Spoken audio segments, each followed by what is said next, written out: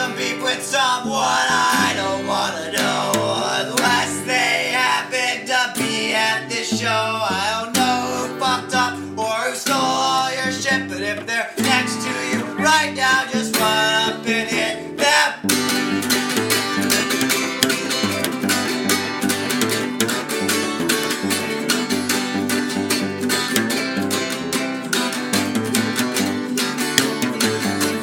Fuck that crazy bitch, man, I wish she had died. With my best friend prevented her from suicide. I don't know what's fucked up or what's wrong that I did. You're a grown-up adult getting mad at a kid. Someone fell down the hatch and bring it. Wow, if you got some beef with me, fight me right now. Hey folks, we're live. Welcome to the Garret Schuelke podcast.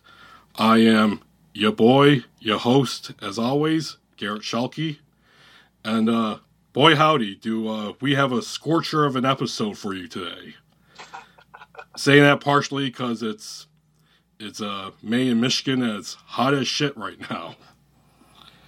And it's gonna get even hotter because we have a really, really special guest on today. He is the co-host of BP Lettuce and Work Stoppage. One's a podcast about, well, cultural stuff and weed. And the other one is about union and labor politics. Yep. But today, we are not going to be talking about any of that. That stuff is way too deep, plus we're a Christian podcast. That's right. Yeah, I think I forgot to mention that to you, by the way, John. Yeah. I'm kidding. Today, Strong Calvinist values on this podcast. Exactly. It fits perfectly here in Southwest Michigan. That's right. Now, today I wanted to talk today about, our guest on. His name's John Paul Zigterman. Please tell me I pronounced that correctly. Close enough. It's Zigterman. God damn it. Can I just call you JPZ? You absolutely can. You can call me anything but late for dinner. There we go. Perfect. And we're going to be talking today about his music project, Luminaire, and Michigan, because we're both Michiganders and something to talk about. John, welcome to the podcast, man.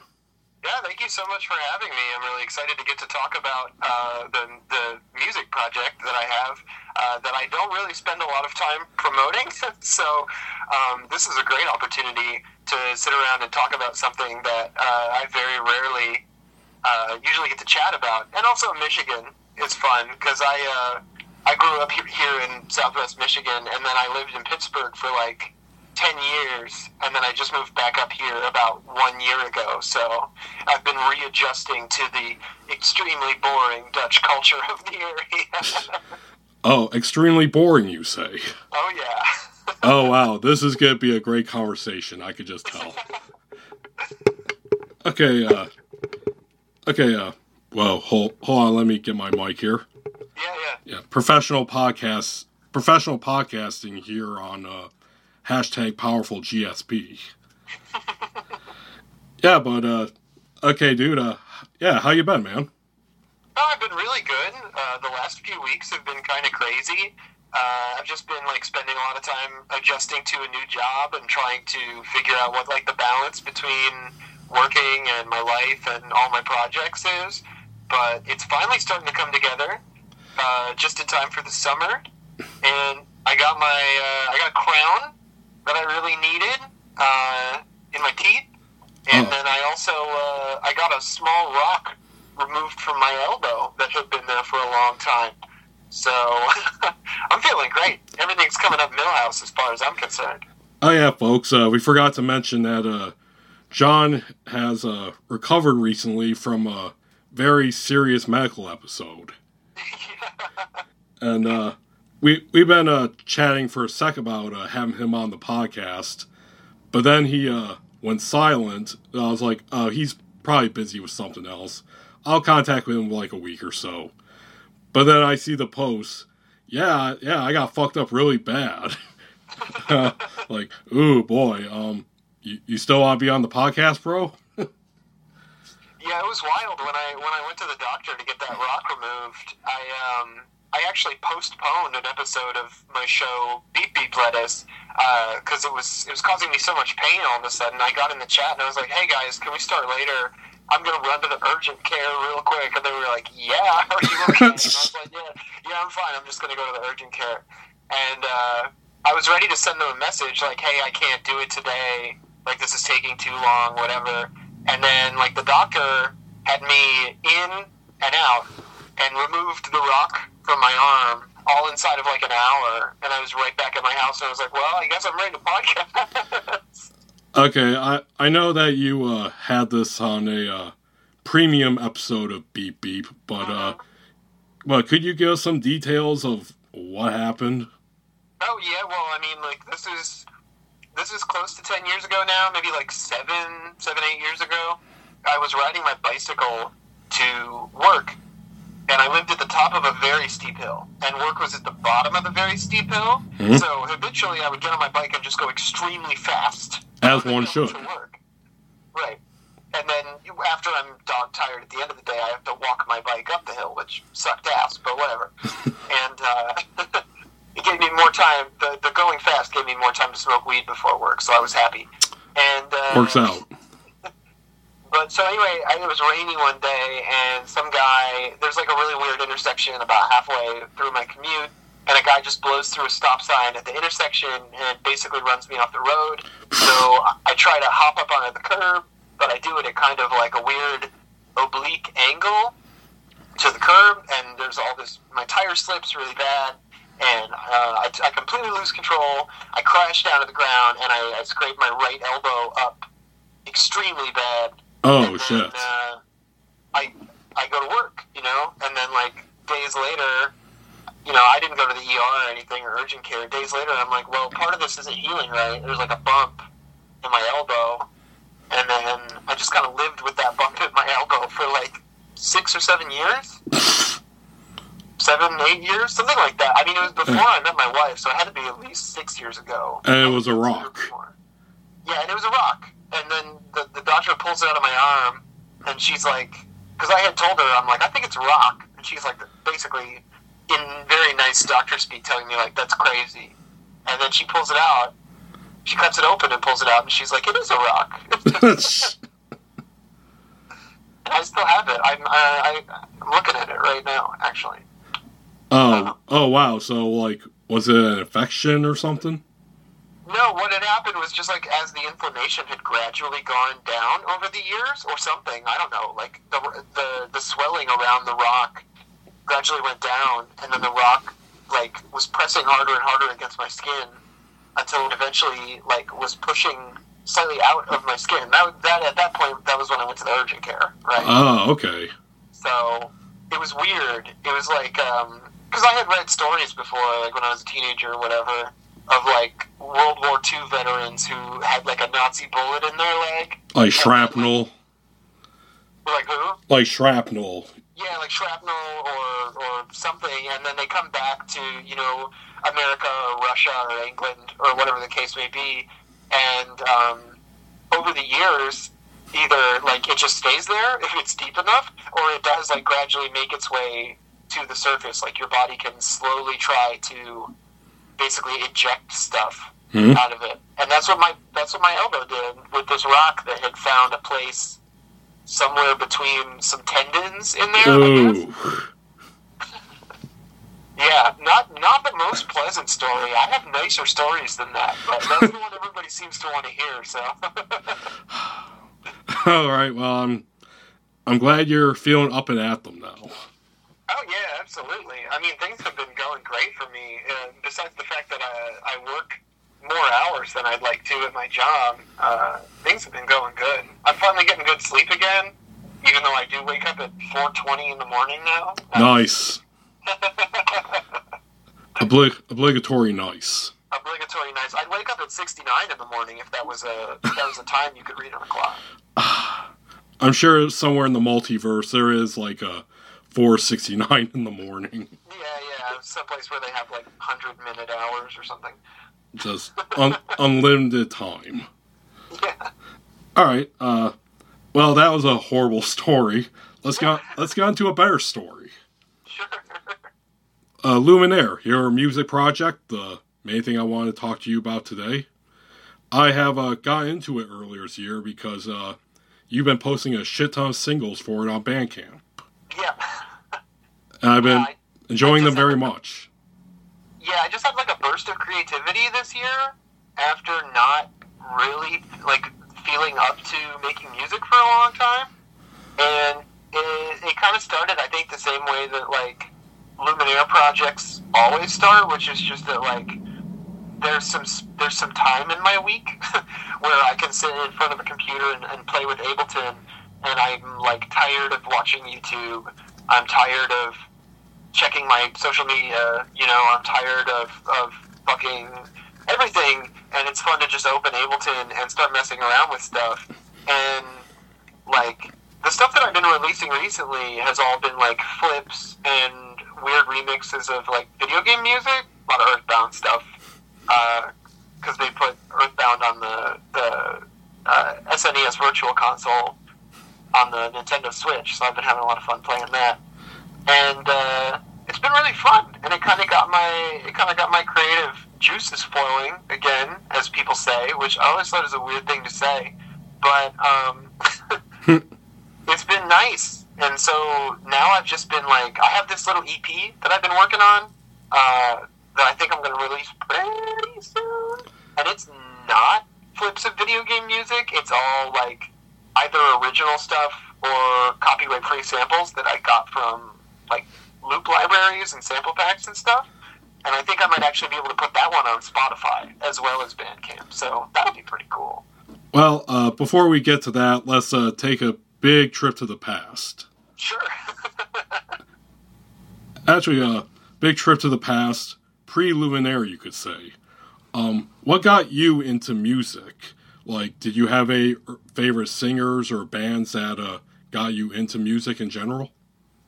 Oh, that's an excellent question. It's hard for me to remember a time that I wasn't, like, into music, kind of. Like, I've always been one of those people where if I meet someone and they're like, oh, I don't really like music, I don't really listen to music, I've always thought that was just insane, just a truly deranged thing to say. But maybe, like, the artist that really first piqued my interest, if you want to really go back, I would say is Weird Al Yankovic. I think when I was maybe, like, 7 or 8 years old, my friend, who's now my co-host on Work Stoppage, actually, Lena, and I, when we met in, like, 3rd grade, I think, she was like, have you ever listened to Weird Al? And I was like, no. And she was like, do you know what Napster is? And I was like, no. She was like, do you have the internet? And I was like, yeah, we just got it. We just got dial-up at my house, and my grandpa bought us our first computer. She was like, go download Napster, and then you can download Weird Al songs. And I downloaded, like, a bunch of stuff from Weird Al, and then I got tired of like, morning DJ parody songs that were mislabeled as Weird Al. Yeah, I was about to ask, okay, on Napster, were like your first Weird Al songs actual Weird Al songs, or were they, like, mislabeled or intentionally mislabeled offensive parodies? Yeah, I would say it was a 2-to-1 ratio of, like, legit Weird Al songs making up the majority, but weird, like, offensive morning DJ, shock jock covers, and, like, dudes recording stuff on, like, the worst microphone you've ever heard also made up a pretty good percentage. Like, I think about that a lot, too, because, like, Weird Al... He hates that stuff. He always had good production value, right? Like, you listen to his albums, they sound good. Like, yeah, the instruments are tight. Yeah, and he's also, by his own definition, generally family-friendly. Yes. So when you listen to this stuff, and it's like, oh, that's Weird Al making Holocaust jokes. It's like, yeah. No, wrong. Nope, he hates that shit. Yeah, he does hate that shit. It has kind of the same vibe as, like, Bill Watterson hated the Calvin peeing on things truck decals that everybody always has on the back of their truck for some reason. Yep. Still see that. Still see that to this day. Yeah. But it kind of has the same energy. Like, I always wondered why, when I was a kid, I wasn't able to spot the fakes. Because they always sounded like shit. Like, when I was using probably LimeWire at this point to download System of a Down songs, I got that nice. that famously mislabeled cover of the Legend of Zelda theme that kind of sounds like System of a Down, but is definitely just a bunch of like teenagers fucking around in a bedroom. And I loved it, and for years I thought like that this is a great System of a Down song. And then I listened to it again as an adult, like, I don't know, 5 or 6 years ago maybe, and I was like, this sounds like shit. This was recorded on a potato.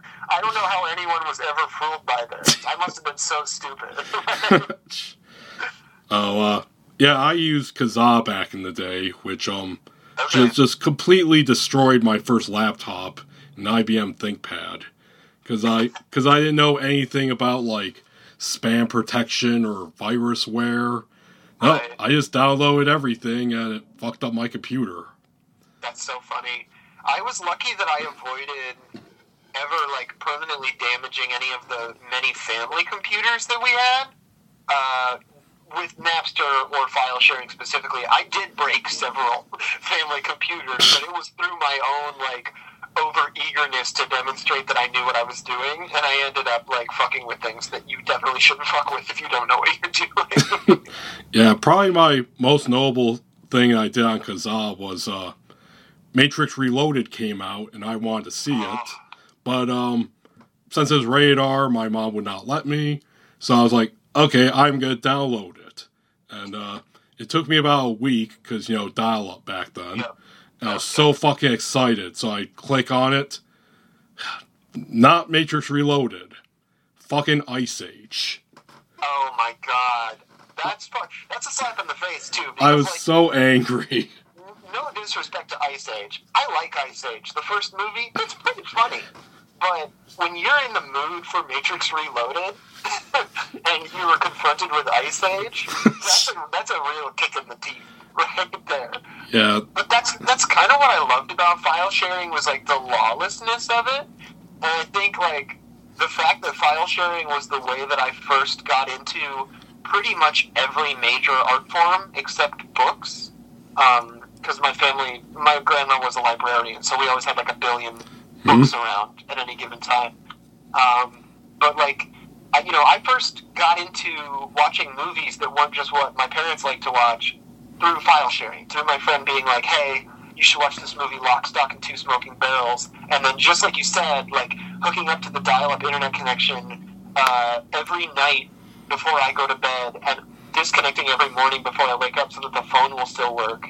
And it taking like a week to download a fucking, like, not even a 1 gigabyte file of a movie that's in like 240p and the audio track isn't quite synced to the video very well. Yeah, after that debacle, I basically just stuck to downloading single songs, anime music videos. I was big into that. Oh yeah, AMVs, those were a huge deal. Yep. Back when you could still watch Naruto episodes cut up into 3 pieces on YouTube. Yep. 1-3, 2-3. Yep. That's how I watched Naruto, man. Like, nobody ever...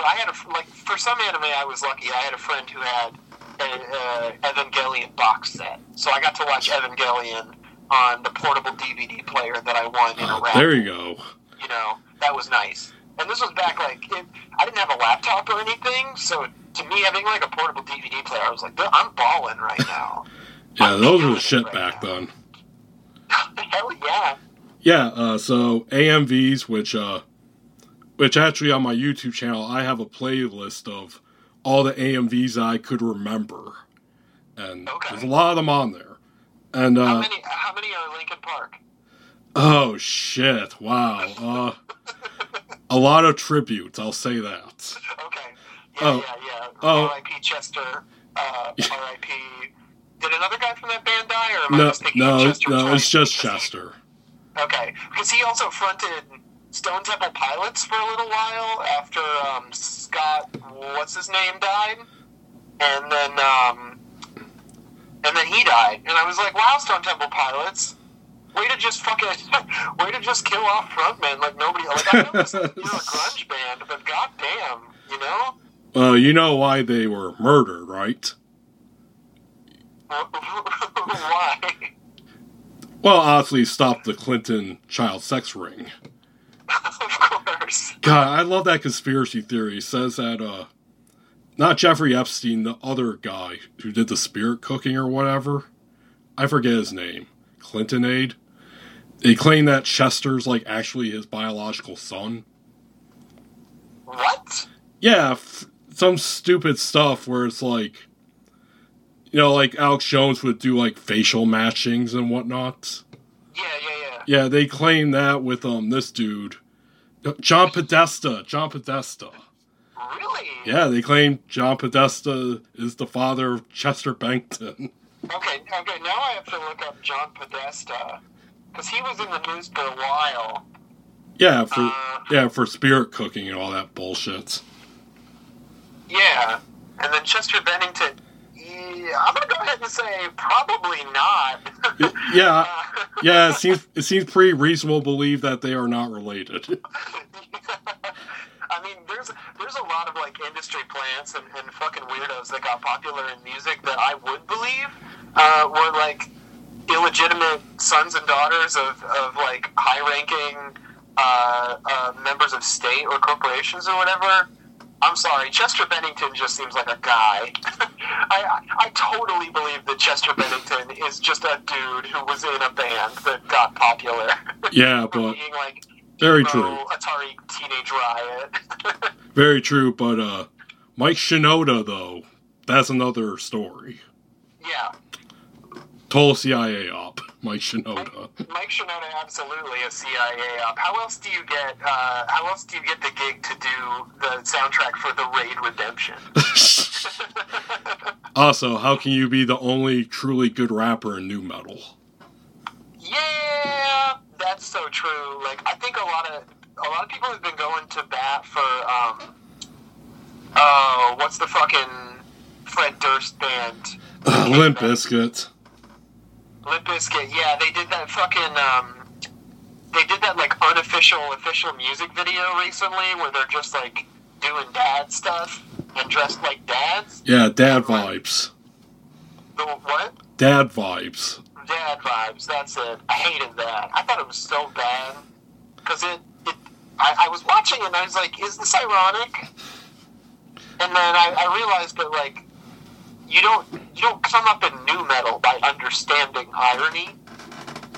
And so I realized, like, he's definitely, like, he's self-aware, but I don't feel like he's handling it well enough to, like, really lean into it, because they didn't go, like, full Tim and Eric with it, which would have saved it.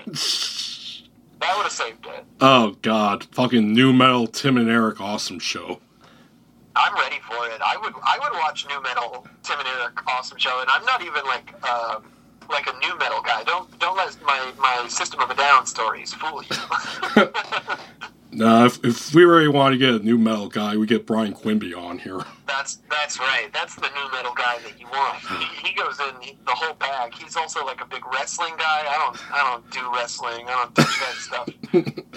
If you want to know my weird sports fascinations, it's darts and bowling. I love darts and bowling. I'm just starting to get into them enough to, like, know the names of players and stuff.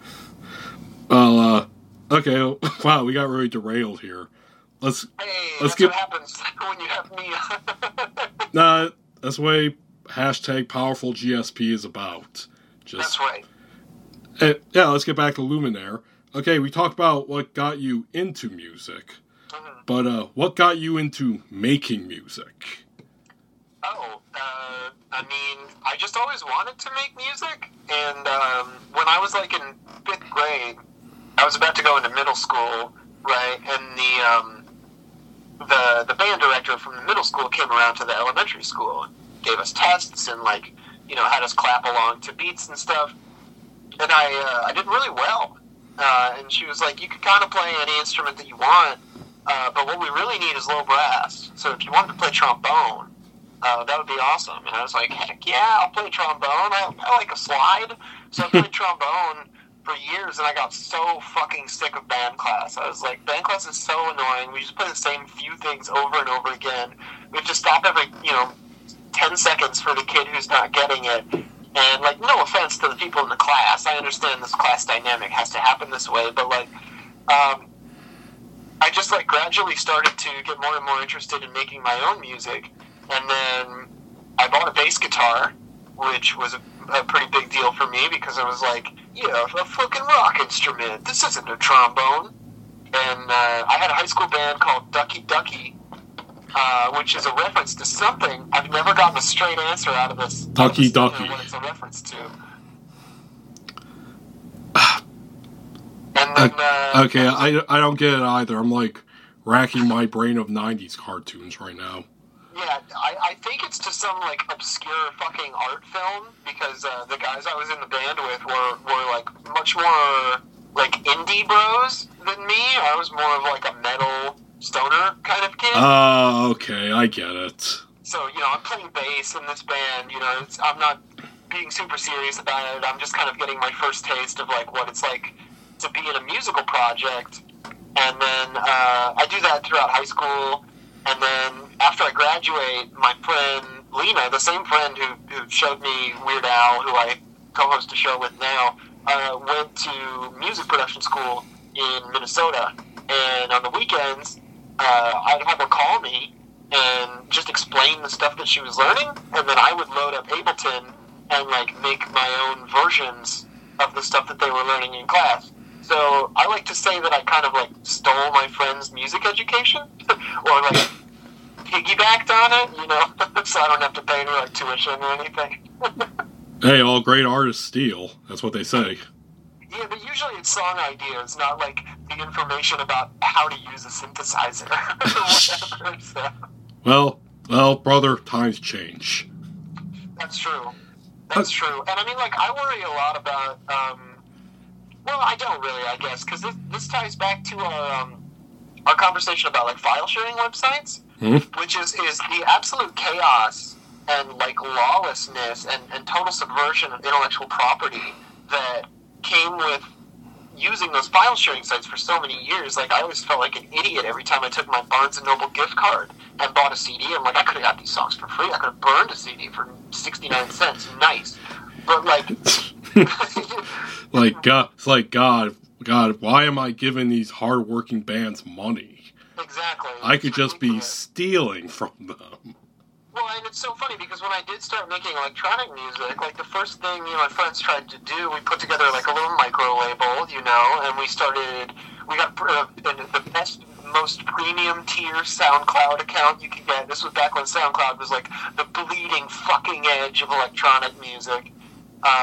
And we were like, we're going to put out a song a week, every week, and try to do, like, a subscription thing. We were really early on the subscription-style service tip.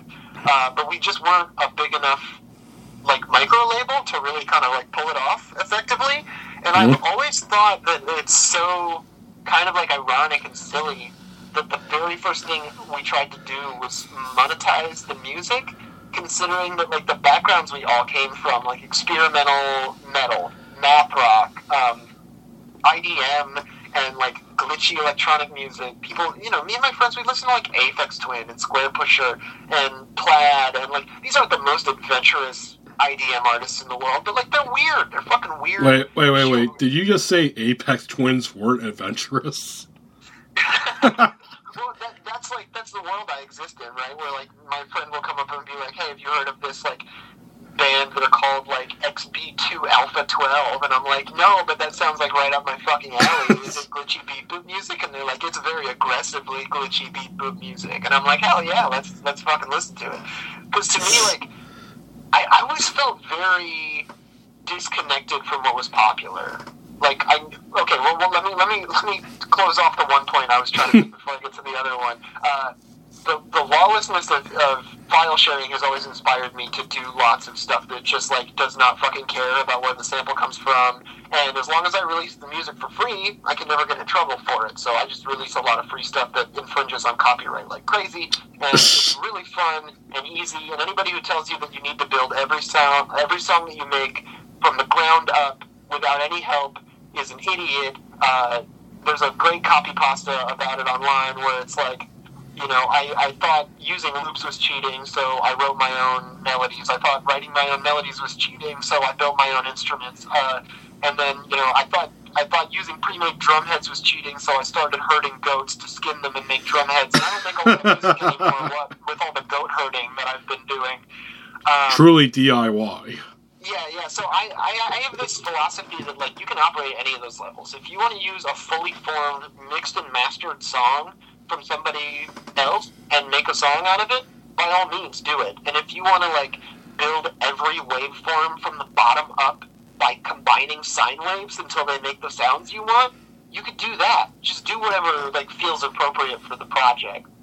And so that's, like, one thing is I have a very, like, anarchistic style about how I produce. And then the other thing is I never belonged to a scene, really, in my life. Like, I grew up in Saugatuck. You're a fellow West Michigander. You probably know where Saugatuck is, right? Oh, indeed I do. Matter of fact, I was just there again this past weekend. You know, just dreaming about going back to Oval Beach. Oh, I love Oval Beach. My mom gets me a sticker to put on my car for the beach every summer, and I don't have... She has friends. You know, small town shit. She's like, I know city council members. They just give them to me. I'm like, fuck yeah. Very nice. Nepotism at its finest. But yeah, I never, like, belonged to a scene, because, like, there's no fucking scene in Saugatuck. There's, like, a tourist scene. There's, like, kind of like a... Vacationing Chicagoans scene. Oh, what scene? Vacationing Chicagoans. Yeah, vacationing Chicagoans. There's still a pretty well thriving, like, gay culture in Saugatuck, for lack of a better way to describe it. But I feel like that's kind of been on a slow and gentle decline since the 60s and 70s, when Saugatuck was like an oasis where you could show up and not be straight, whereas now it's kind of more widely accepted across most of the country. Mm-hmm.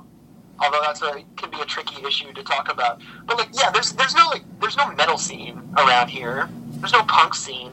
What am I going to drive up to Holland with my friends and go see some local band that's just a bunch of, like, sons and daughters of youth pastors and assistant football coaches? Like, no way, man. Fucking boring. Like, everybody around here was always into, like, La Dispute and like, Chiodos and stuff, and I always thought that the screamo, emo, mallcore shit just fell so flat on me. I was like, I want to listen to math rock, and they were like, move to Sacramento.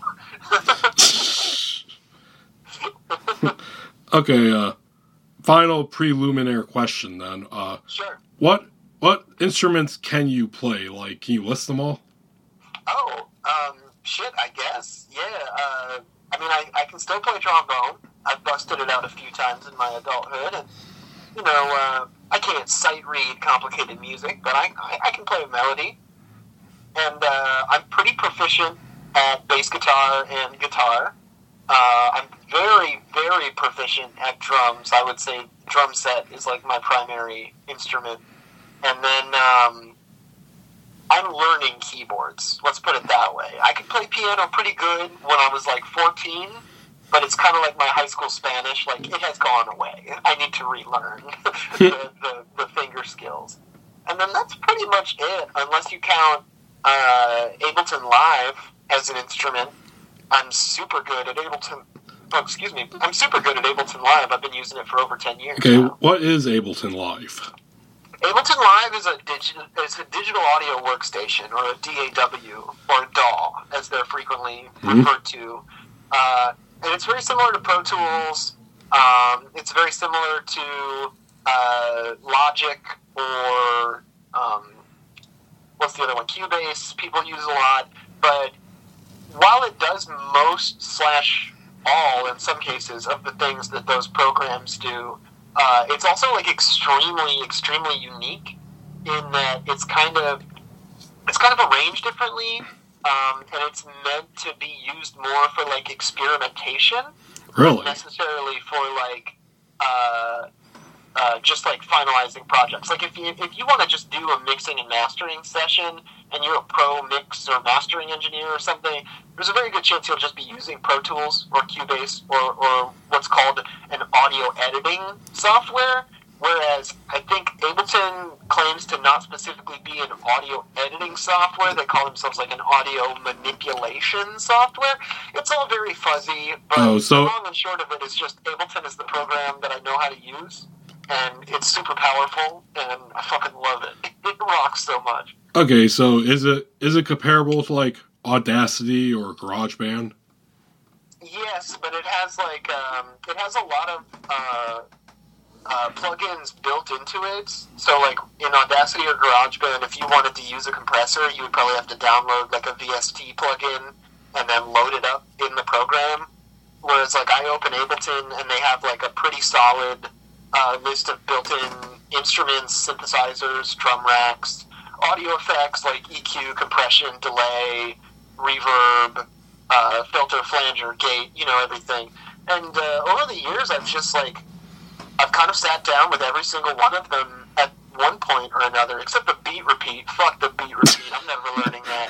But there's a few. I'll just manually edit my samples.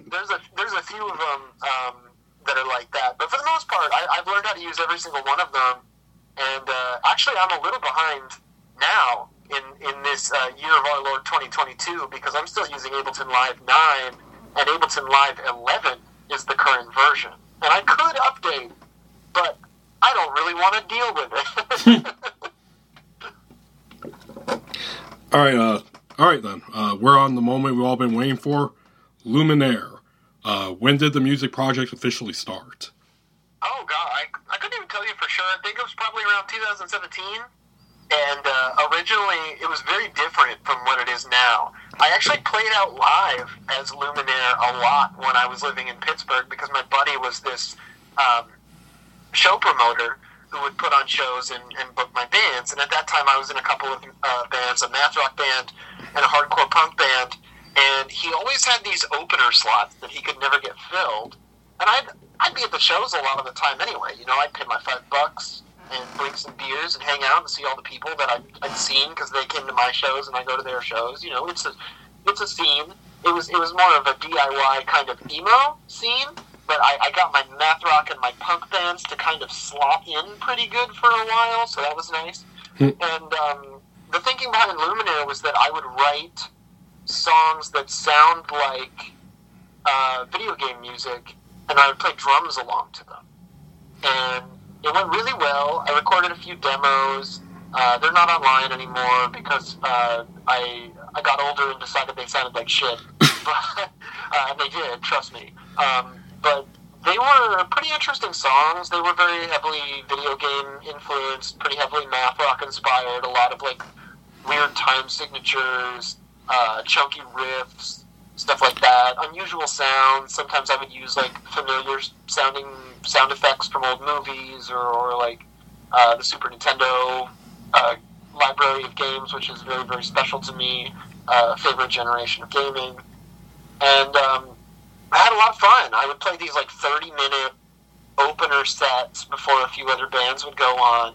And what I would do is I would just load the song files up onto my Roland SPDSX, which is like normally used as like a drum trigger pad. Like you're like, oh, check it out, I have a cool tambourine sound that sounds a little crazy, wild and wacky, and I can use that while I'm playing drums. But I would just load whole songs onto it at a time. And so to start the song, I would just hit one of the pads, and then with my other, with the drumstick, and with my other hand, I would hit, the first crash cymbal or hi-hat of the song and just start playing. And it was pretty fun. And then gradually, just like so many other things in my life, I kind of decided to move in a totally new direction for a little while, but I kept the name. So I was like, okay, I'm not playing drums anymore. I'm just producing these songs. And I'm not doing video game inspired. I'm going to flip video game music pretty often. But I'm going to keep the name because it's from my favorite video game of all time, Chrono Trigger, and also its sequel. It's also in Chrono Cross, which just got remastered on the Switch. It's banging. Yeah, if I remember right on your Bandcamp description, it says Luminaire is the hardest strike in the game. Yeah, the most powerful attack in the game. Shoot. Most powerful attack. Yep, and it hits all enemies. And when I was a kid playing Chrono Trigger with my dad, I was always really excited when we finally got our guys, because we played through it pretty frequently. We'd start new games, we'd start new game pluses, all that jazz. And every time we unlocked fucking Luminaire, I was like, okay, this is it. Now we can beat anything. You just use Luminaire over and over again. You whoop everything's ass. And so that's like, I guess that's what I wanted to like have come across. And it also, it's an elemental type attack in the game, which means that in the menu that you go to select what kind of special attack you're using, it has a white star outline next to it. Mm-hmm. And so whenever the website that I'm using to upload my stuff or promote, or whatever, if it allows that character, I will put a little star in front of Luminaire. But if it doesn't, no big deal. It can just be Luminaire. Because it's not like when I introduce my project to people, I'm like, check it out, my project Star Luminaire. It's just Luminaire. Yeah. Hey everyone. Thanks for coming. But before we start, I gotta explain the exact origin of this band name. Now, it starts with a game you might have heard of. It's called Chrono Trigger. Yeah. I mean, that's like the thing too. Is like I've always really resented naming stuff. So if I think of a name that I don't even have to like it necessarily, like Luminaire, I would say it's like a B+ name. It's pretty good. I'm pretty happy with it. But the main thing is that like I've never found it cringe. It's never made me like want to wince in like embarrassment, which is my main like litmus test for what to name things, because we always had so much trouble naming things. Like I had a band with a couple of my friends that was called Radio Signal. So it was Radio Signal with an H at the beginning that you say really hard. You say Radio Signal. And everyone always asked us, they were like, how did you come up with that name? And I was like, we got really high and insisted that we don't stop trying to come up with a name until we come up with one that we like. And so we listed off like hundreds, maybe even over 1,000 names. Like seriously, we sat around for like 4 or 5 hours just saying names to each other and saying no in response. And then I said, what about Radio Signal? And we all laughed so fucking hard that we named the band that. Dude, what you should have done was what Donald Glover did and use a Wu-Tang name generator. Yeah, I should have used the Wu-Tang name generator. I should probably get in touch with with the side of me that just like wants to procedurally generate names for things, because I always sit around, like I agonize over them. Like often I spend more time, maybe not more thought goes into the names of things than the actual songs or projects, but I do spend like a disproportionate amount of time trying to get the names of things right. Yeah, what did you consider any other names for Luminaire? I did. I had a few other names floating around, but I'm gonna be honest with you, there's not a goddamn chance I'm gonna remember any one of them. I do this thing where I make like Google documents periodically. Well, I mean, you just said that you came up with like 1,000 names for a previous band, so yeah, it makes sense you don't remember all of them. Yeah. I mean, I was literally looking up some old song titles from one of my other bands just to give you some examples of stuff that we would name things. Like we had a song on the High Def EP that we released. That was the name of the band, High Def, and we spelled it like high like weed and def like can't hear. We thought it was so fucking clever at the time. And we call our songs like Jazz Gives Me a Headache, or stop giving us phone books, or Old Moses went a walking, because they're just things that I said at some point, and we were all like, Old Moses went a walking. All of a sudden, that's just a thing that's getting said around the house. Because I think that's maybe part of what prepared me for all of the in-jokes and constant self-reference of podcasting, is that when I was doing music stuff really seriously for many years, primarily the people that I was making music with were also my roommates. So whenever I was home, I was just like marinating in this environment of people who know each other really well and have like a long history of in-jokes and creative projects and that stuff together. So I guess when I say that I've never really been part of a scene, it's not exactly true, but it's just that like my particular scene was like 5 people tops. They're nearly a one-man army, pretty much. Pretty much. I mean, at this point, I feel crazy because I have my finger in so many pies, or whatever the fucking expression is. People are like, oh, so you make music and you podcast and you work and, you read and you have time for that and you play video games?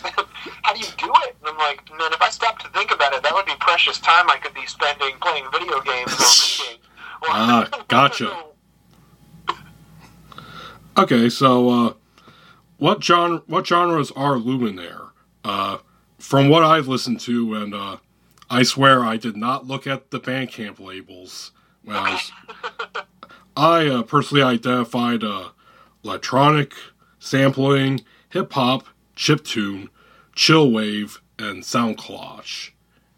Yeah, absolutely. Definitely sound collage and chiptune are big for me, because I love old video game music, and I love like 90s crate digging ass like record producers. Like I was one of many teenagers who I'm sure had a revelatory moment where I first listened to Organ Donor by DJ Shadow, and I was just like, this is it. I want to make breakbeats with crazy instruments over them. And then I downloaded like Introducing and stuff.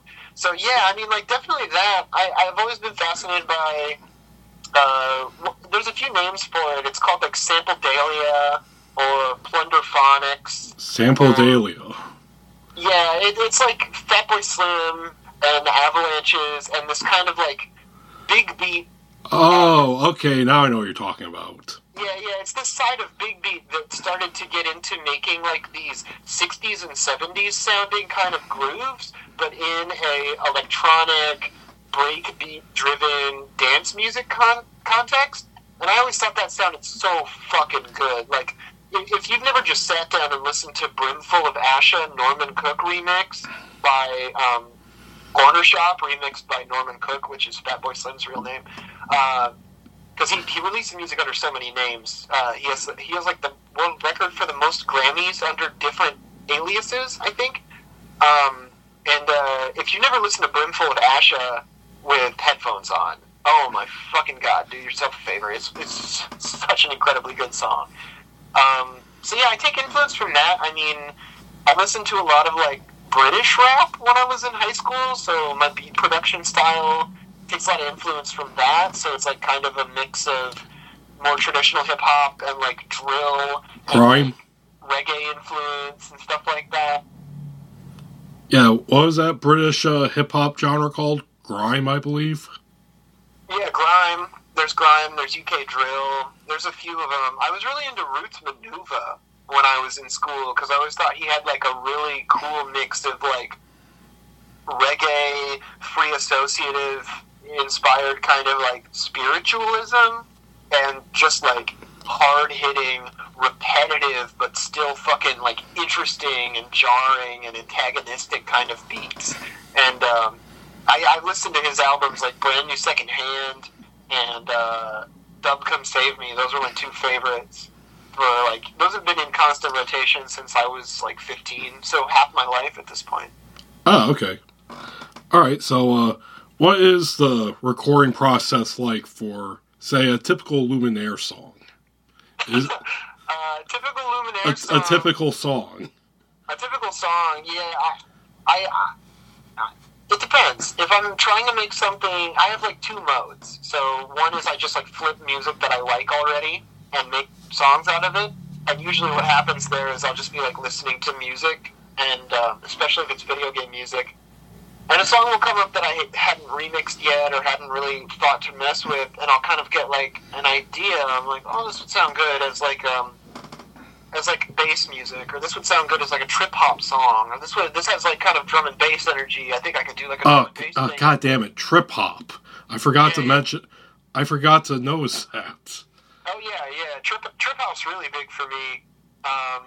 Because, like, as far as popular musicians go, Beck and Gorillaz were always, like, two of my favorites. Oh, yeah, Gorillaz. Yeah, they're both very, very heavily inspired by trip-hop and hip-hop in general.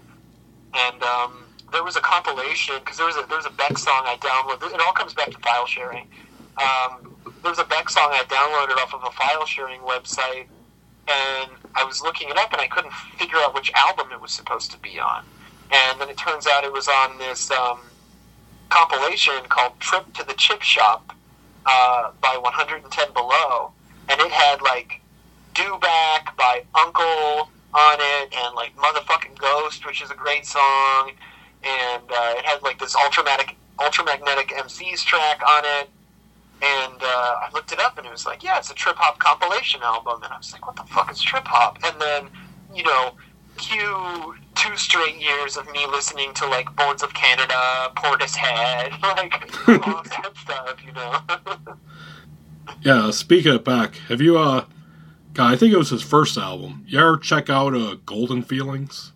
Oh, yeah, Golden Feelings and all that, like, weird early stuff. Very noisy, but very, very good if you're into that sort of thing. Golden Feelings is fucking wild.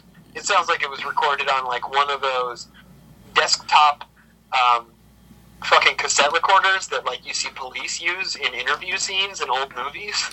Yeah, I'm not a huge Beck fan, but I did download that entire album, and I love it. Yeah. Other than that, is that and, you know, the song Loser. Yeah, Loser, for sure. For me, it was, like, being a kid in West Michigan in the late 90s and early 2000s, when I heard the songs that were coming off of Guero and Odelay at the time, you know, like Girl and E-Pro and stuff like that, I was like, there's some kind of, like, weird spot that this dude is hitting that, like, nobody else is hitting. He's doing hip-hop, he's doing alternative and, like, post-grunge inspired stuff, but it's in this context where there's, like, banjo and a slide guitar and, like, funk drums and a horn section and, like, weird backup singers and stuff. And just shit that you can't even recognize. Yeah, just stuff you've never even heard before. Mouth harp and, like, you know, samples from like weird old sample packs. Like when he produced Odelay, I think he was working with the Dust Brothers at that time. And he basically said in some interviews, he's like, they just brought their sample pack, and we just kind of vibed out, and I selected samples for days at a time, and we just put songs together, and it was awesome. And then, you know, he's done a lot more, like, chamber rock and pop stuff recently, which I think there's been some really good songs, but is not as much my speed as the early 2000s stuff, which is, like, where I think he really shines. But I do also love, like, I love Golden Feelings. I love One Foot in the Grave. I love all that old weird shit. I still listen to the Feel Like a Piece of Shit saga, the trio of songs that's on one of those albums when I'm having a really bad hangover day. Wow, I never considered that for a hangover cure, listening to Beck. Yeah. Well, the best hangover cures in my experience are you listen to your favorite, most obscure music from a cult classic 90s artist. It could be Beck, it could be Cake, it could be Soul Coughing, it could be anybody. I mean, you can even kind of get away with Stone Temple Pilots, but it doesn't really work. They were a hit factory. But they're basically a pop band. But the other best hangover cures are, of course, a little bit more to drink in the morning. Not much, maximum 1 beer. And a big old fucking plate of something sweet and that has a lot of rice. I recommend General Tso's chicken, but there are a lot of options.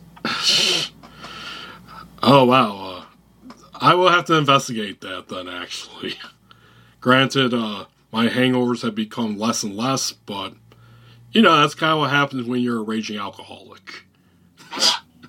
Kidding. I've been, cutting way back on drinking, but I've found that it hasn't eliminated my hangovers so much as highlighted them. You know what I mean? Yeah.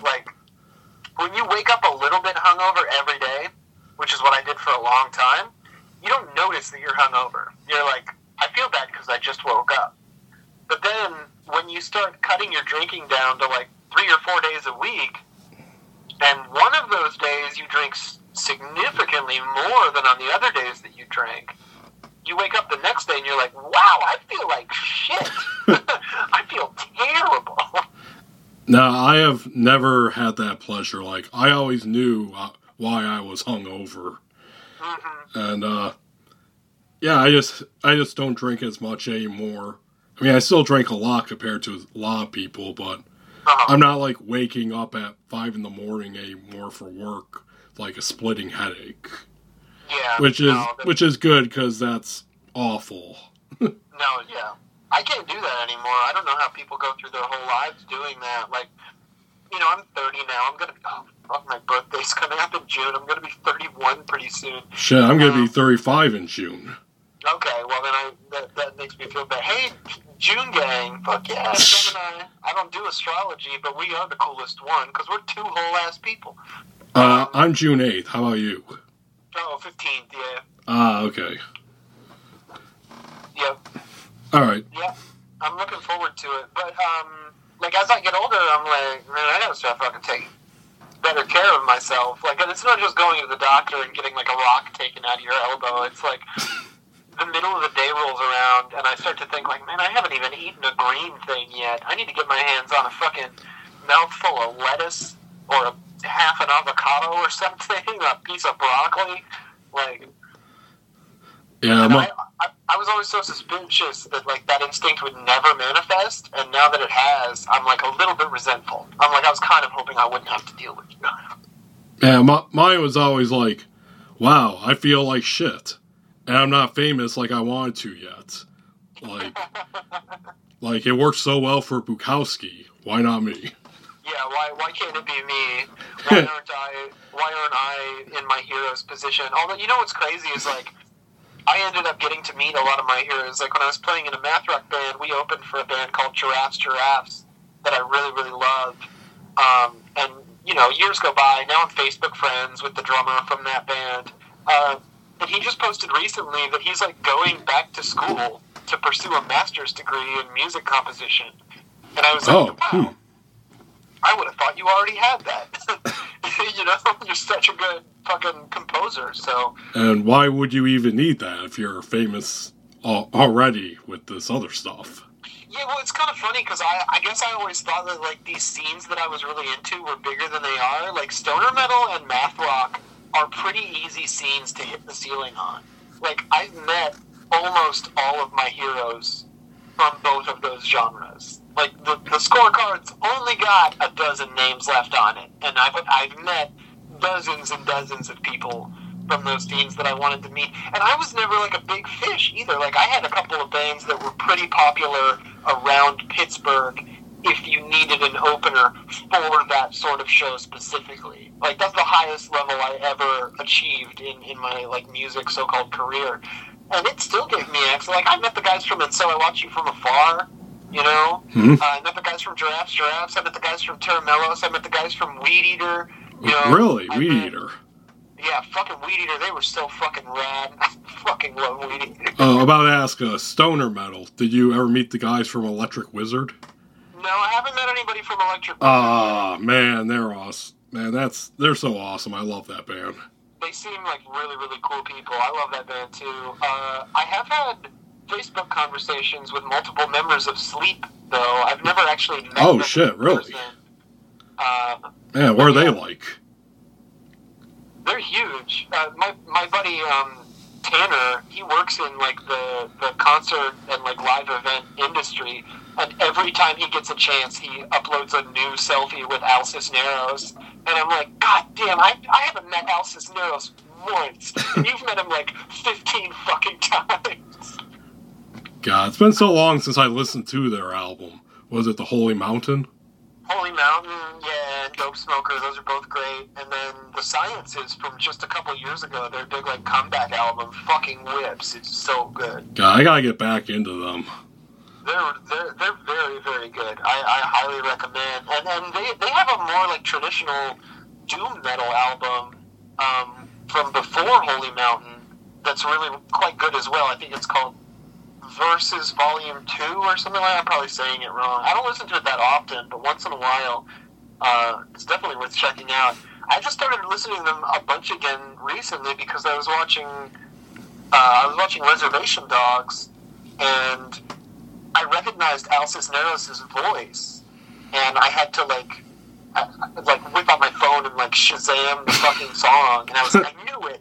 It's an Ohm song. It's not Sleep, but it's the same guy. All right. Okay, back to Luminaire. Yeah. Yeah, okay. We talked about what the recording process is like. How has it changed since the project started? It's gone through like a billion phases. It's totally different all the time. And even just in the last few months, I've started doing something completely different from what I used to do before. So I guess what I really like about Luminaire is that it just offers me an opportunity to change my process and change what kind of like goals I'm aiming at pretty routinely, which like allows for a lot of growth, which is pretty fun. All right. Okay, actually, you kind of already talked a lot about performing as Luminaire. That was all in Pittsburgh, correct? Yeah, that was all around the greater Pittsburgh area.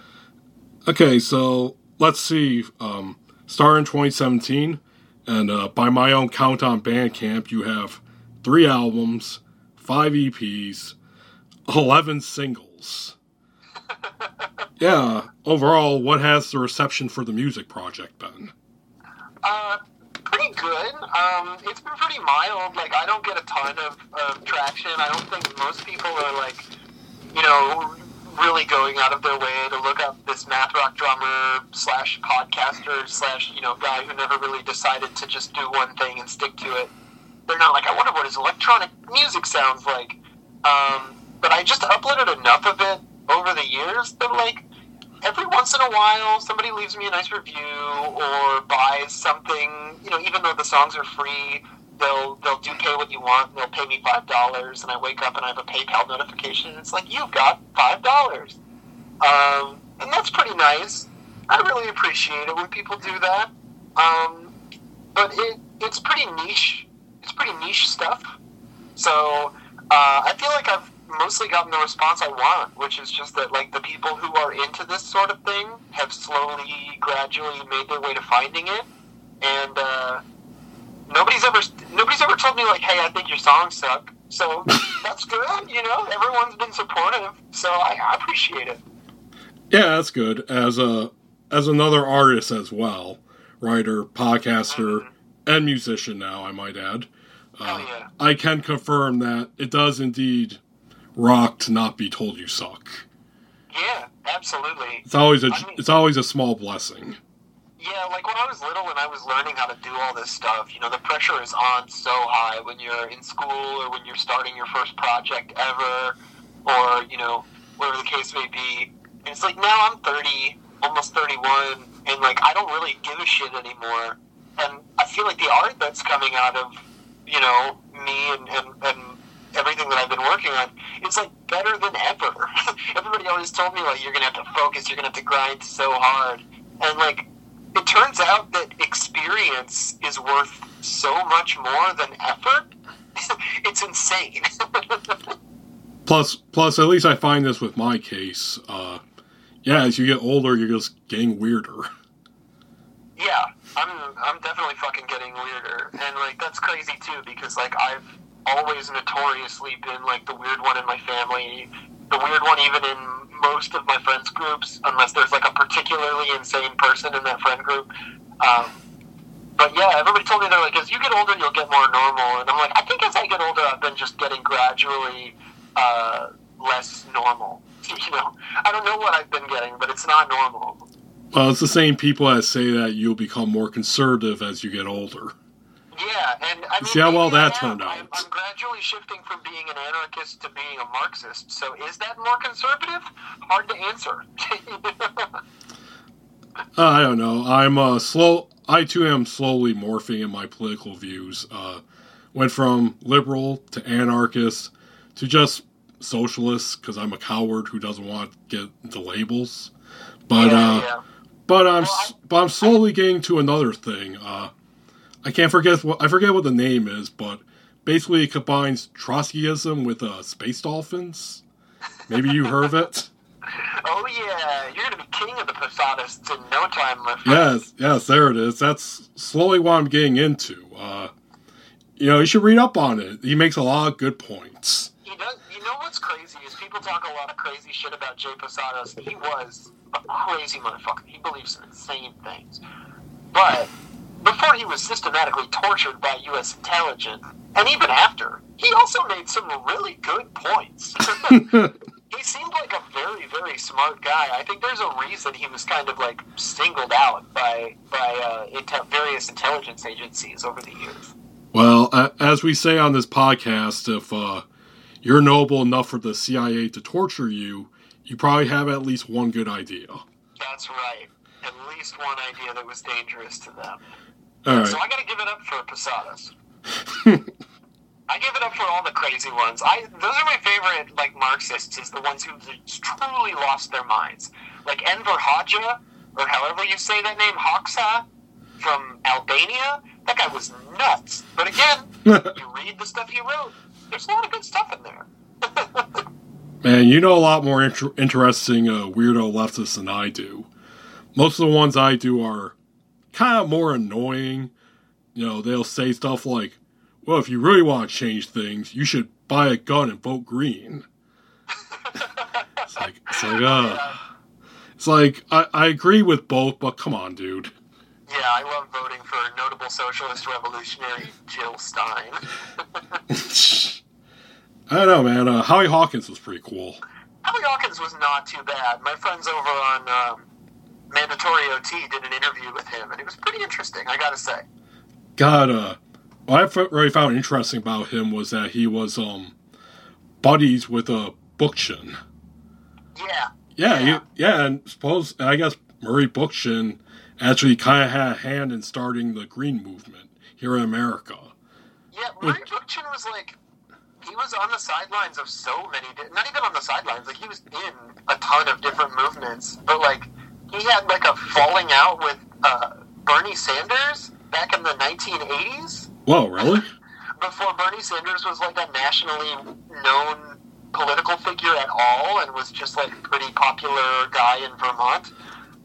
Yeah, because they both lived in Burlington and they got into some sort of dispute. I don't remember what it was about, but Bookchin wrote this scathing and I think mostly correct review of Bernie Sanders, but you can, like, when you read it, there's so much like petty bullshit interspersed between the good points. Yes. To really give Bookchin the credit, Yeah, I do like Bookchin overall. He's very fascinating, but yeah, he was definitely in the grumpy old man category.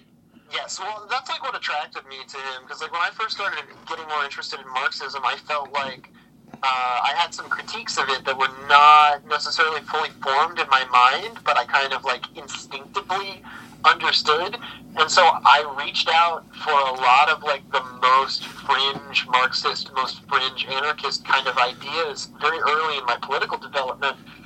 And now that I've learned a lot more of the core stuff, fundamentals of Marxism-Leninism, dialectical material, I wouldn't say I'm a Marxist-Leninist, but it's important to know this stuff because they've been very successful throughout history. Dialectical materialism, historical materialism, actually reading Capital, reading bits of the Grundrisse and stuff like that. And I kind of thought, like, as that happened, I would be less interested in these fringe Marxists, and I'm only more interested. I want to start being like a video essay guy and being like, what What bookchin got right and wrong? and weird number 6 will shock you. One thing I will never forgive a bookchin for was he popularized the whole lifestylist label. Yeah. Because holy shit, in both the political scenes I was involved in, and hell, even punk rock, if you want to go that far. Mm-hmm. Jesus, you know how many times I've had to deal with the term lifestylist being used? It's insane, and I think most people don't even know what it means anymore. It's kind of like the original emotional labor, where it used to mean something very specific, and now it's just kind of like a catch-all phrase for "I don't like that." Don't really do that. I don't like this person, or I'm actually kind of jealous of this person, what they're accomplishing. Right. Yeah, they're a lifestylist compared to me. Exactly. Okay, we're getting into politics, and this is a Christian podcast, so we gotta get off it. That's right. We don't uphold Murray Bookchin. We uphold Jesus Christ on this podcast. Exactly. Comrade Jesus. Actually, I think the cross is holding him up if you look at the picture pretty close. I must investigate this further. Alright, so what's the future of Luminaire? I have a EP/album that's going to be coming out pretty soon. I'm really excited about it. I'm going to get it on Spotify, I think. I'm just going to self-release it and not really worry about trying to get a label. But the thinking is that if the songs are, they don't infringe on any copyright and people are impressed enough with them, then maybe in the future, one of these smaller labels might be interested in cutting me a very small check to produce something? Ooh, I don't know. Maybe there will be a wide enough diversity of genres that I explore in my upcoming self-released album, where one of these labels could say, hey, I really like the way he does those Beep Boop Aphex Twin-inspired songs, or, hey, I particularly like the trip-hop songs on this album, and then they could say to me, hey, John, would you like to make an EP or an album of songs that sound like that? And I would say, songs that sound like that, that's kind of my whole deal. Yeah, you hear that? Fueled by Ramen, Psychopathic Records, all these great indie labels. Check out Luminaire. Please drop by my Bandcamp and don't be put off by the fact that you definitely could not release any of the stuff I have uploaded because it all infringes wildly on copyright. There will be new music that doesn't do that soon. And I'm going to charge for it on Bandcamp, which is seems insane to me because I've been giving my music away for free for so long. But if I own the rights to it, maybe I will charge you $4.20. Nice. Yeah, God, actually, recently I was talking to a friend of mine because with my own project, I have a cover that I did from another real lo-fi indie artist. Uh-huh. And this friend of mine, back with his hip-hop music project, he released a cover of Sabotage by the Beastie Boys and Hits from the Bong by Cypress Hill. Oh, fucking A, right. Yep, and they're both on Bandcamp. You can still get them. And I just straight up asked him, hey, because I was looking into copyrights and everything in regards to doing this cover. And I was like, dude, you put on their cover songs by two of the greatest hip-hop artists of all time. How'd you get away with it? And two reasons he said was, one, on the Bandcamp, those covers are available for free. The rest of the tracks cost money, but those are for free. Right. And he just said that straight up, people don't report him to the label. Yeah, I mean, Nintendo is so famously litigious, and so much of the music that I use to make my songs belongs to Nintendo. And it's fine, because it's if anybody at Nintendo actually listens to my music and decides to report it to their boss, I'm just going to get excited to have a cease and desist letter from Nintendo to post to Twitter, So that'll probably get a bunch of fucking likes. And that's as good as somebody listening to my music. It's all the same. As far as any of my projects go, if you like Luminaire, if you like my podcasts, if you like my tweets, that's all basically the same to me. I just like it when people like the stuff I do, pretty much. All right. All right, dude. I believe that concludes the section on Luminaire that I want to talk about. Okay. And before we move on to Michigan, we have a commercial break. Nice. All right, folks. We'll be right back. Hello, everybody. Gilbert Godfrey here. And in case you haven't heard, I'm fucking dead! The good news is I'm in heaven. The bad news, it turns out that heaven literally will let in anyone. I mean, just the other day, I saw Adolf Hitler making out with Jeffrey Epstein. And all because I made the greatest 9/11 joke of all time. But you know what I do whenever I feel a little bit sad being up in this hellscape? I listen to the Garret Schuelke podcast. The podcast where writer Garret Schuelke talks to friends, acquaintances, and favorite people. Boy, do I love this podcast. You know, it makes me wish I was still down on Earth doing voiceovers for YouTubers and TikToks. Since, you know, I couldn't get any voice work afterwards due to making the greatest 9/11 joke of all time. You can listen to the Garret Schuelke podcast on Spotify, Anchor, YouTube, Internet Archive, Deezer, and all these other streaming services that you might just cancel in the future because Joe Rogan's still on it. You can check him out on Twitter at Schuelke Podcast and on Facebook and other things that would probably censor my jokes these days. Well, I gotta go. Ew, is that Mao Zedong eating out? God, that's a good one. Fuck it, I won't tell you. You can think up for yourself. That's me, Gilbert Godfrey, telling you to listen to the Garret Schuelke podcast. I'm out. Bye.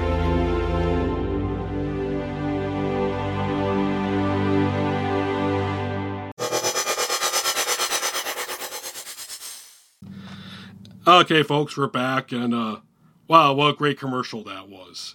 Doesn't this make you want to listen to this podcast more? I bet it does. It fucking does.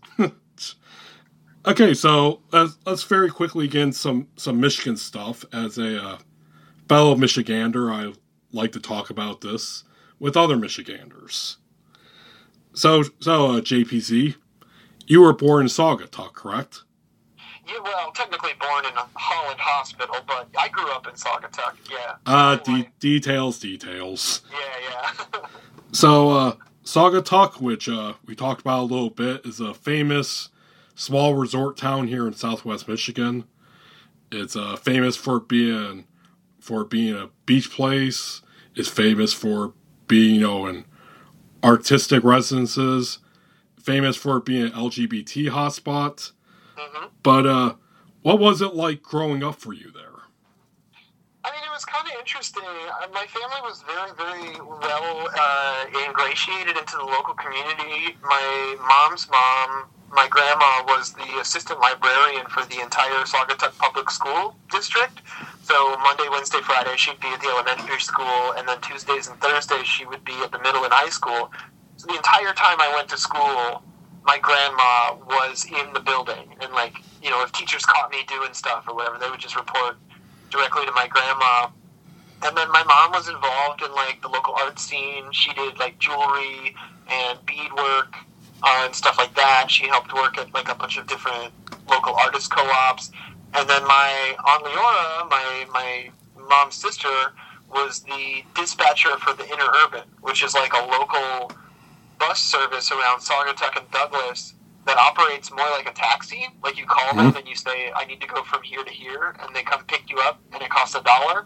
Really? Yeah, it's really nice. I think it costs more now, but it's still really, really cheap because they're they're funded by the state or maybe the federal government. I forget how it works exactly. I'm actually have to look that up sometime. Yeah, it's really fun, and if you're ever, it's a big party town. Saugatuck and Douglas are both big drinking towns.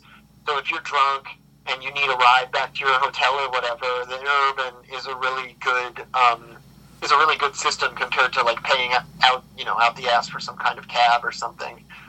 Yeah, actually, I am going to be looking that up since I'm spending Memorial Day weekend in Saugatuck.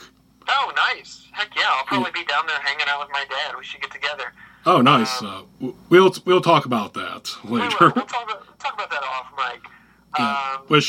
Which, by the way, if you mentioned, by the way, if you need to leave all of a sudden, just say so. It's cool, dude. Oh, okay. Yeah. I'll let you know. And growing up in Saugatuck was just like kind of crazy because it was such a small town for most of the year. You know, fall, winter, early spring, there's like nobody there. Saugatuck is like 2,000 people. Douglas is significantly less. And then like April and May roll around and it just explodes. Like the population in Saugatuck goes up to 8,000. I think these days it goes up over 10,000, if I'm not mistaken. Just going crazy with like people from Chicago, people from Detroit, people from even further away places, Cleveland, Columbus, Indianapolis. People come down from Grand Rapids and everybody parties and goes to the beach and stuff. And as like a nerdy kid who grew up pretty poor in what is a town with a lot of money, it was interesting because I always felt like I had the stuff that I needed and like I had the resources and I knew it was super safe, but I also felt like a bit of an outsider despite like growing up here because everything is very like poppy and advertising friendly, and especially during the summer all the local places are trying to sell you the new CBD infused cappuccino or whatever. And, when I was a kid in the 90s it was the same thing. It was just the 90s version where they're like, coming down and we just got Moose Tracks ice cream in and Killwins or something like that, And more grungy, pretty much. Yeah. So it was kind of interesting, but I think overall I'm really glad that I grew up here. Like when I was a kid, my family always told me, they're like, you're going to be really glad you're from Saugatuck and Douglas when you're older. And I was like, fuck you, you're wrong. Saugatuck and Douglas are boring. And now I'm an adult and I'm like, I am really glad I'm from Saugatuck and Douglas. Wow, I'm nearly the exact opposite. I grew up in Alpena, located up in northeast Michigan. And, okay. I live here in Grand Rapids now, 4 hours away, and never want to live there again. No way. Not even in retirement. Nah, I mean, northeast Michigan, I haven't had a lot of experience with it. I think I've been to Port Huron a few times. But that's not quite far north enough, right? Like, oh no, that's across the state from here, actually. So it's still lower Michigan.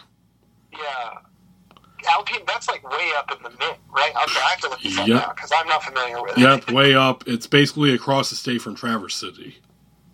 Oh, okay. Yep. That makes a lot of sense. Yeah, I've been to Traverse City, but I've never been to northeast Michigan. It looks like it gets fucking cold up there. Yeah, because you're all the way up. Like, how many hours would it take you to drive to the Mackinac Bridge? That would be closer, twice as close to you as Grand Rapids. It's been years. I think it's about like a 2-hour drive. Okay.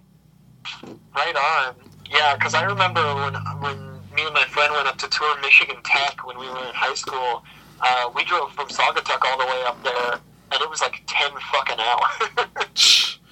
Yeah, I've already decided that if I do retire, which, for our generation, I don't think will personally happen, but that's whatever. I've already decided that probably the smallest place I would live is probably Traverse City. Yeah, I mean, I'm going the other way. I want to live in an even smaller place. If I can get close to retirement and just buy, like, half a dozen acres out in the middle of fucking nowhere, I'll do it. Me and my wife are looking for houses right now, and we'd really like to live in, like, Bentonville or Pullman, maybe? Way out there. Like, still close enough that I could go to South Haven or something for my groceries, but... Oh, shit. I got a real deep cut here, being the big beep beep lettuce fan that I am. Yeah. Is this the compound that you've talked about creating in the past? That is a deep cut. That's like from the first year of us doing the show. Damn.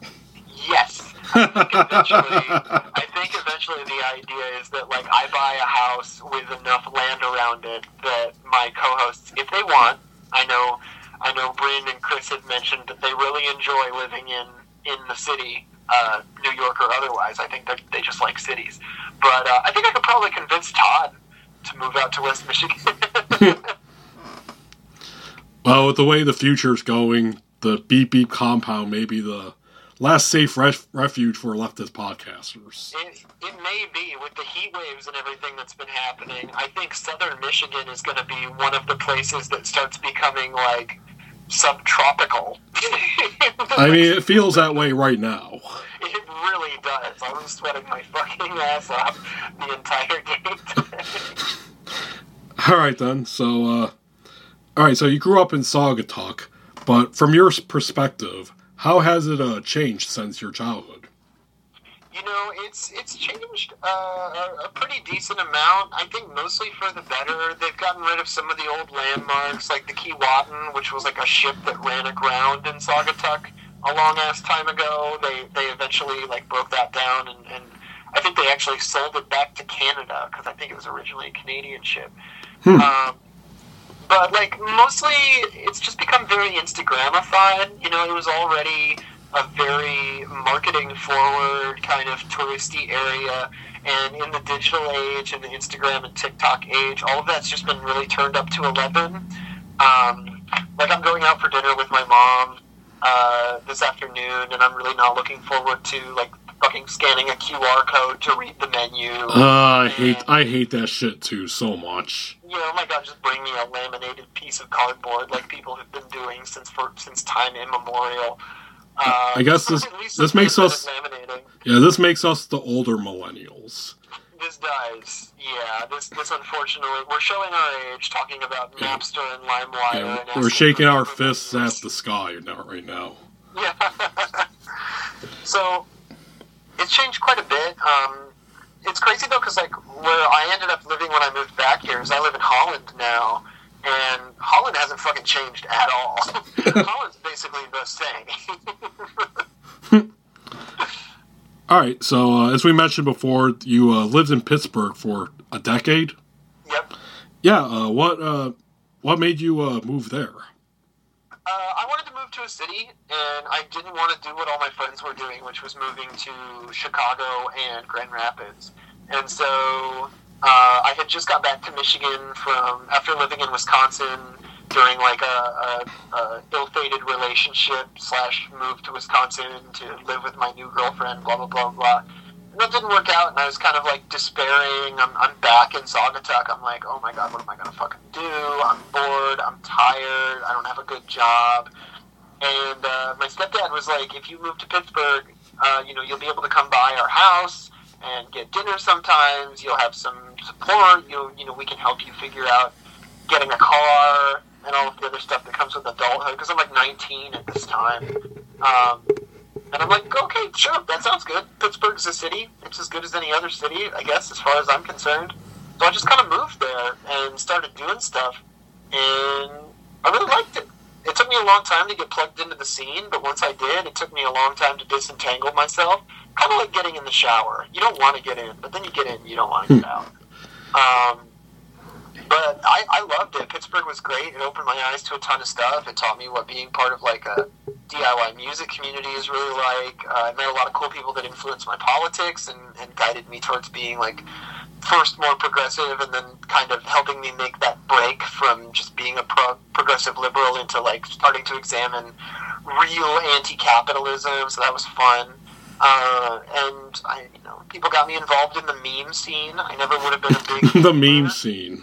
Yeah, if I hadn't moved to Pittsburgh, I never would have gotten added to one very specific Facebook group that basically like catapulted my path forward into memery. So that was really great. Yeah, I love Pittsburgh. I may move back eventually. I'm not 100% sure, but I'm just gonna, I want to buy a house here and live in it for at least 5 years, and then we'll figure out what we're gonna do. Speaking of which, what made you move back to Michigan? Price of rent going up.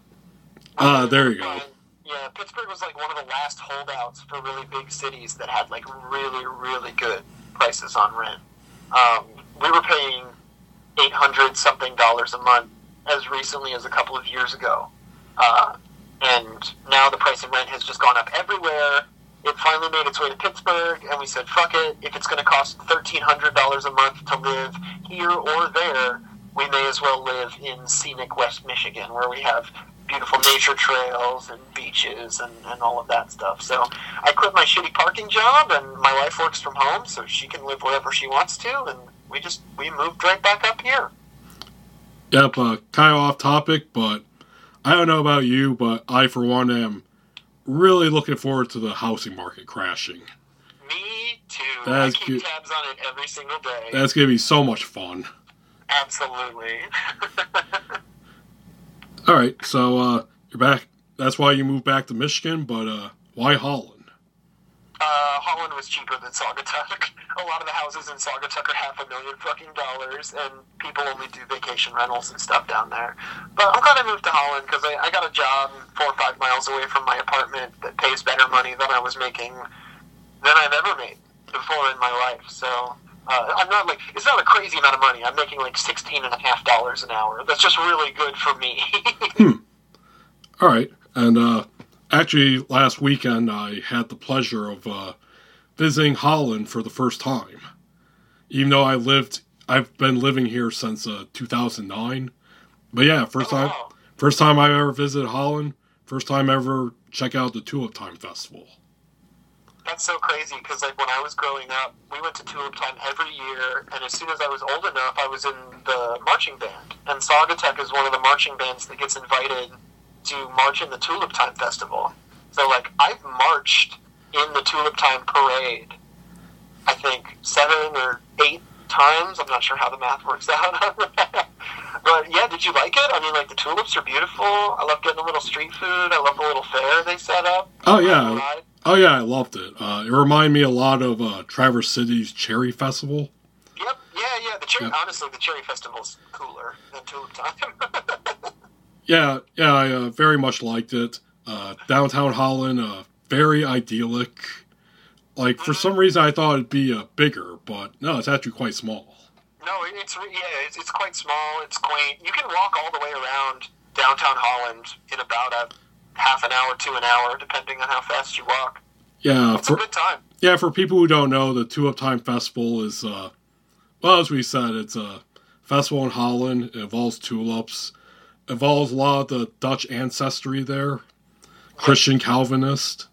Very Calvinist, yet we are the sons and daughters of the Dutch people who thought that the Netherlands was becoming too secular in the late 1600s, or the late 1700s, excuse me. Yeah. Holland is also very, very noble for being the hometown of Betsy DeVos and her brother Eric Prince, who runs mercenary groups. Yeah, absolute fucking psychopaths who have been using this area as like the testing grounds for charter schools for a long time. So no love to them. Every time I drive by the DeVos mansion here in Holland, I throw trash on the lawn. So I know it doesn't do anything, but it does make me feel good. Yeah, thank you for your service, Comrade JPZ. Absolutely.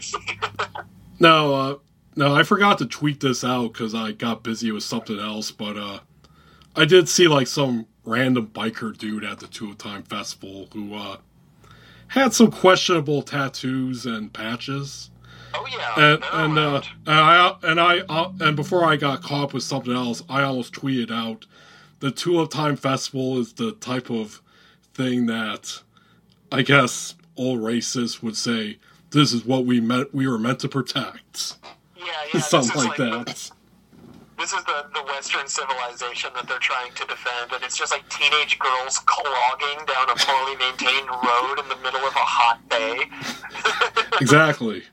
And it's like, yeah, buddy, this is really worth it. Everything around here is fucking like wooden shoe and tulip themed. It's crazy. One of these days, I'm going to take my wife and we're going to actually go to like one of the big tulip fields and see all the tulips, which is something I've never done because growing up in the region, you're always like, fuck the tulips. I've seen 1 billion tulips this year. I'm sick of tulips. Yeah. I probably should get going pretty soon here. Sorry to interject. All right, cool. So, all right, we'll finish up here then.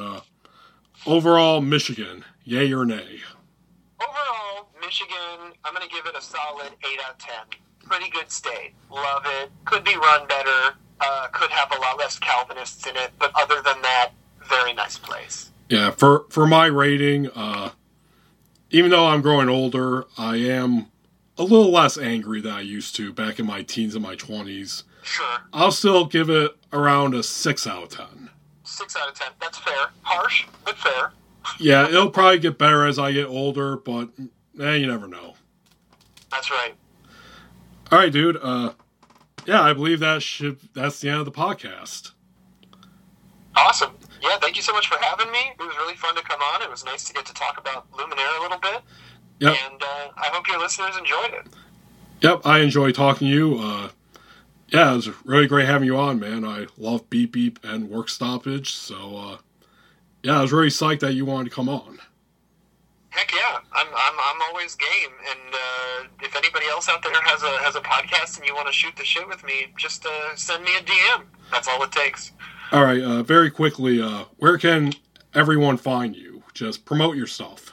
Sure. I'm very findable on Twitter at Facebook Villain. You can also follow my podcasts Weed Pod and Work Stoppage Pod. Those are both of their ats. On Twitter, you can find me on Facebook. My name's just John Paul Zigterman, and you can friend me there. You can also hang out with me in the BP Lettuce and Work Stoppage Discords.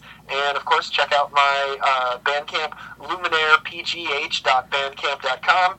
Although I probably need to change that URL because I do not live in PGH anymore. I now live in WMI, Western Michigan, I guess. I don't know. HOLL. Yeah, HOLLAND. All right. All right, folks. That's it for the podcast. John, thanks for coming on. And, folks, thank you for listening. Here is the outro song.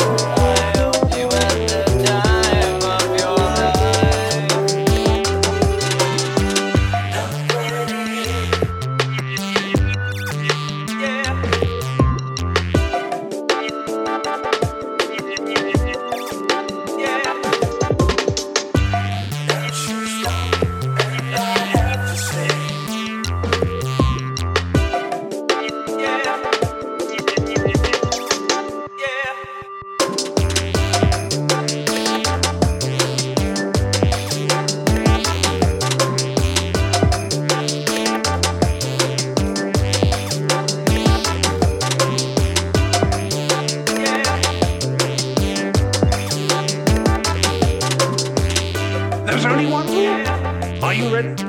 Here it is.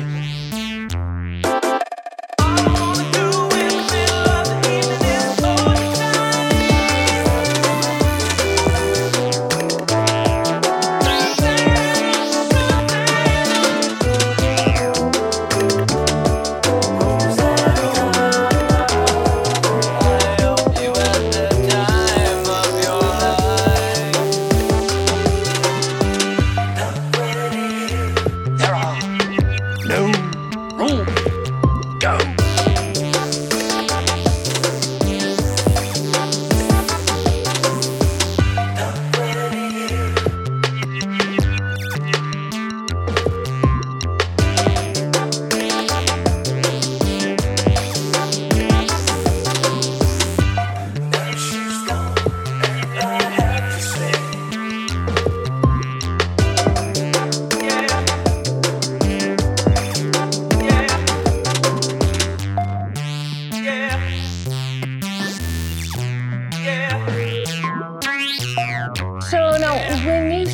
So, you mean just go?